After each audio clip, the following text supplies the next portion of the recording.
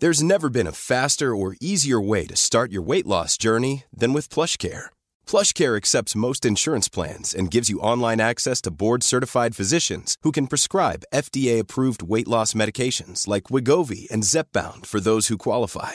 Take charge of your health and speak with a board-certified physician about a weight loss plan that's right for you. Get started today at plushcare.com/weightloss. That's plushcare.com/weightloss. plushcare.com/weightloss. Planning for your next trip? Elevate your travel style with Quince. Quince has all the jet-setting essentials you'll want for your next getaway, like European linen, premium luggage options, buttery soft Italian leather bags, and so much more. And it's all priced at 50 to 80% less than similar brands. Plus, Quince only works with factories that use safe and ethical manufacturing practices. Pack your bags with high-quality essentials you'll be wearing for vacations to come with Quince. Go to quince.com/trip for free shipping and 365-day returns.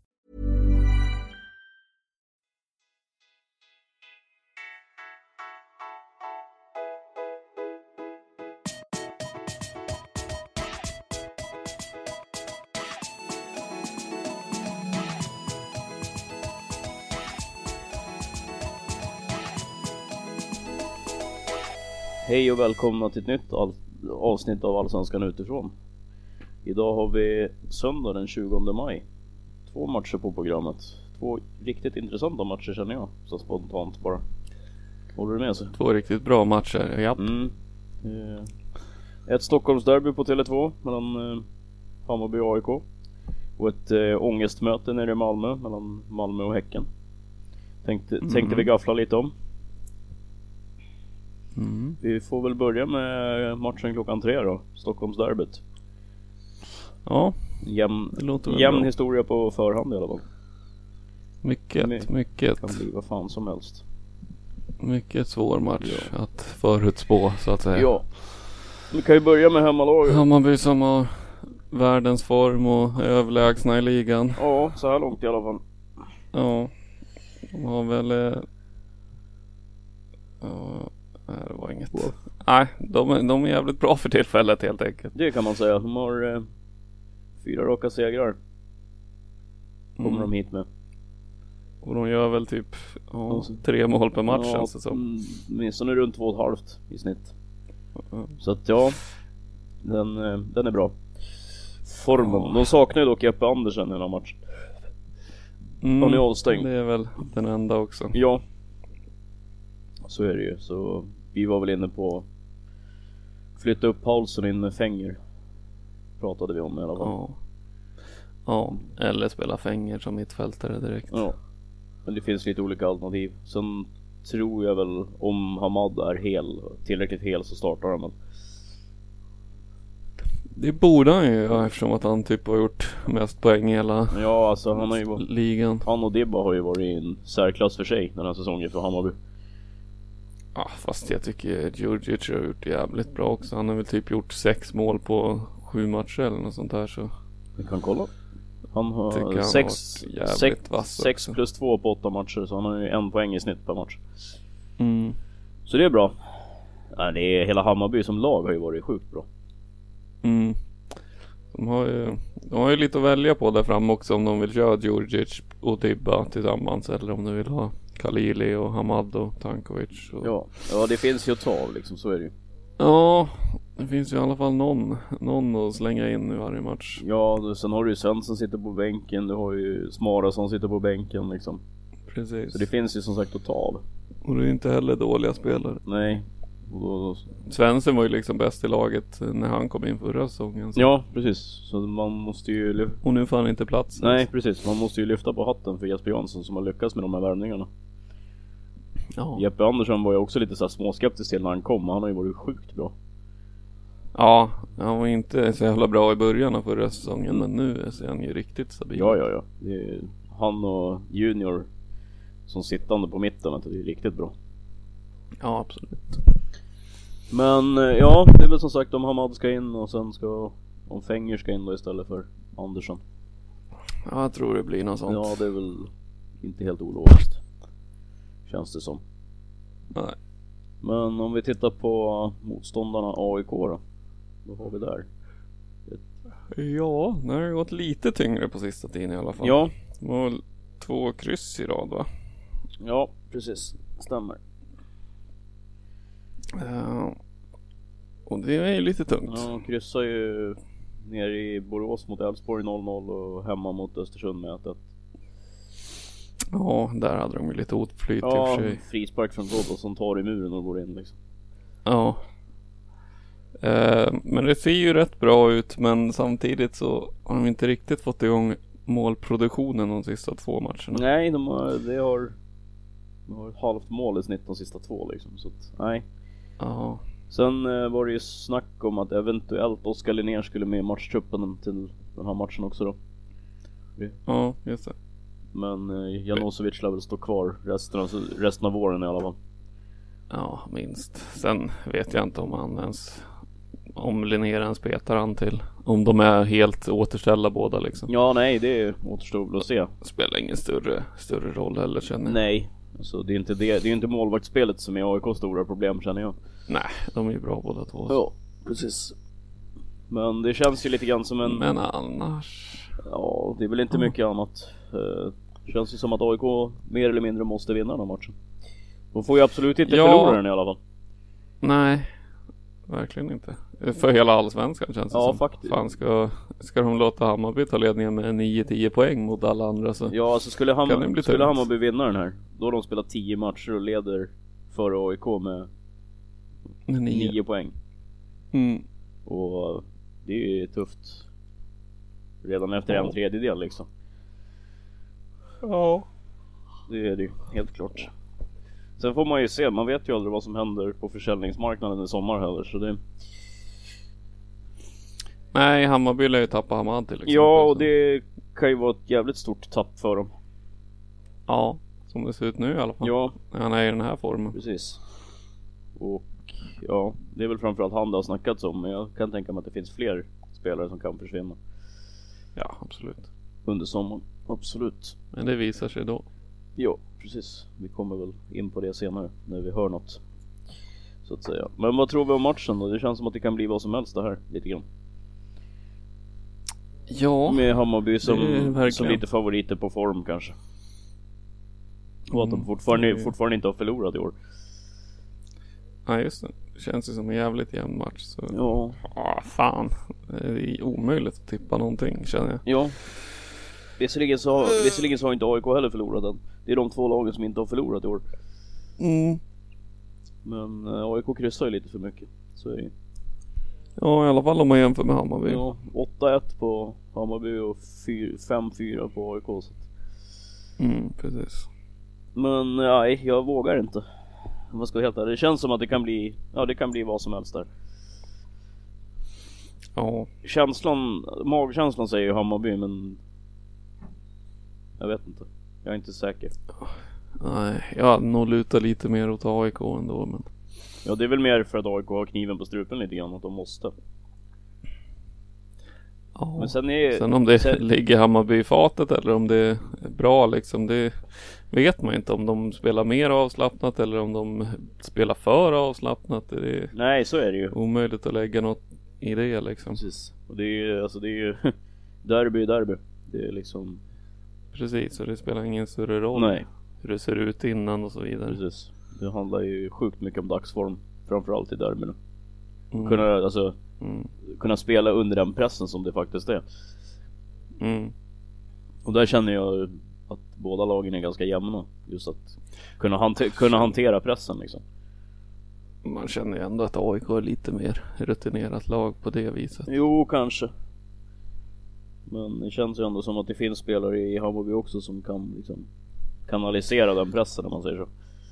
Framförallt så är de ju som form. Det är ju mer det som spelar roll från Hammarbys sida, skulle jag säga. Ja, jo, det håller jag väl med om också.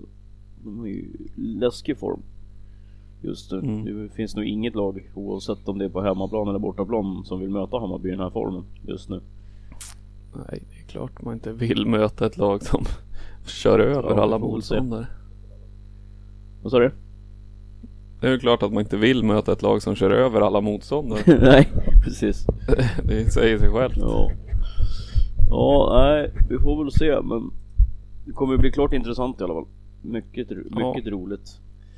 Vi går vidare till nästa intressanta match, tycker jag. Klockan 17:30 nere på Malmö stadion. Malmö-Häcken. Ett Malmö som kanske får tillbaka Johan Dahlin till den matchen. Kanske. Det ska testas. Och det skulle väl vara något i alla fall. Ja, Traustason är fortfarande skadad, Safari skadad, Bachirou skadad och Bengtsson borta fortfarande.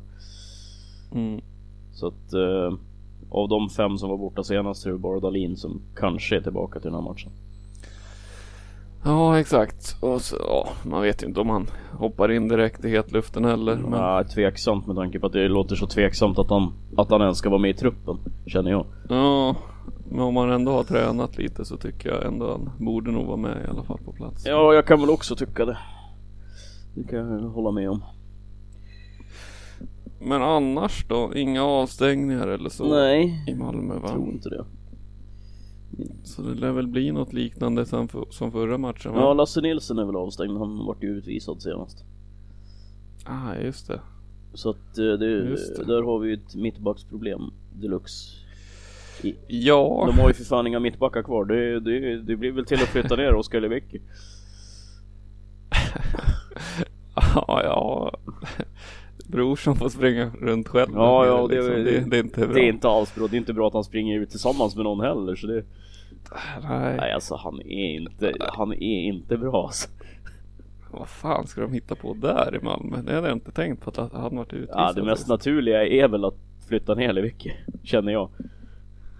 Ja, sen får ju Bonke och någon annan spela centralt då. Pavel Vagic. Mittfältet. Fast han är väl mer en ytter/anfallare så. Ja, men då kan ju flytta in Svanberg. Då får väl Svanberg gå in i sådana fall. Flytta in Svanberg så Vagic på kanten, tänker jag.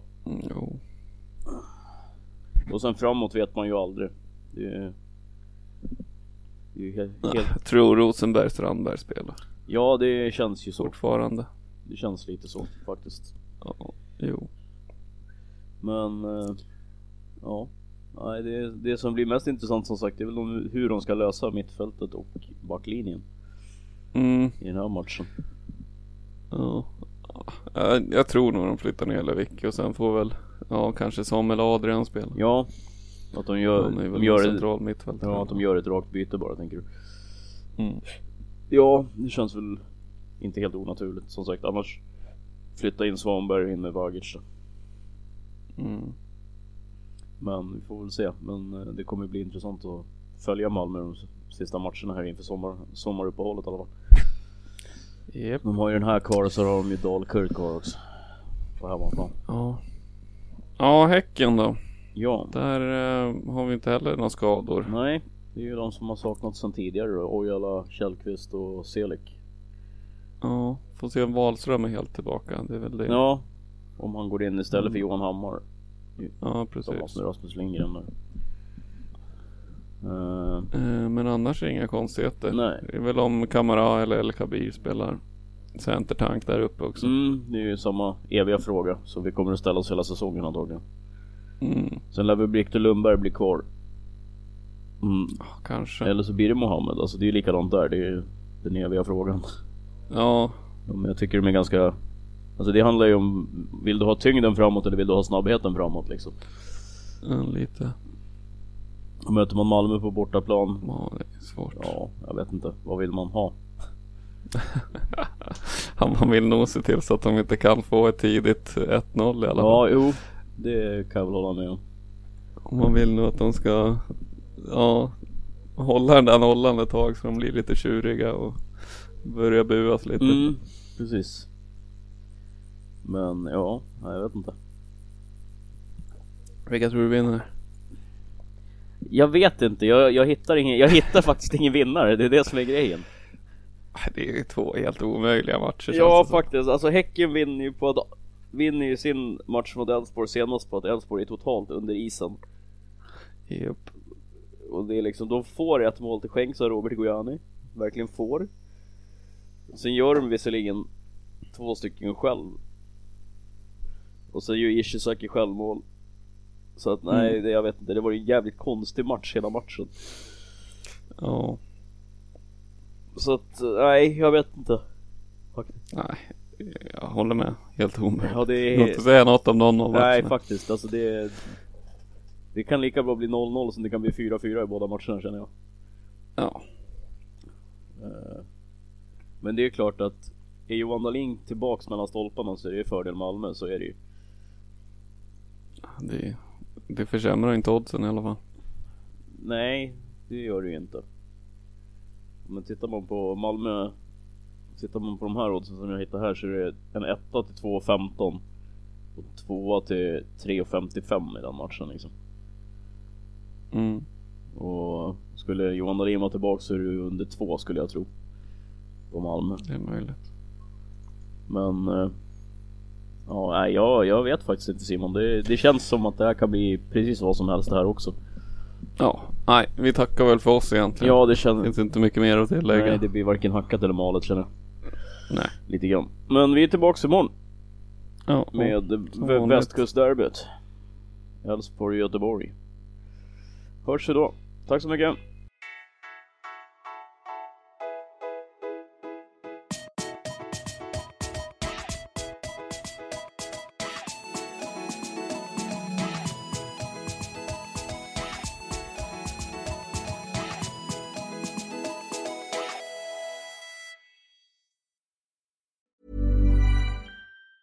Ever catch yourself eating the same flavorless dinner 3 days in a row?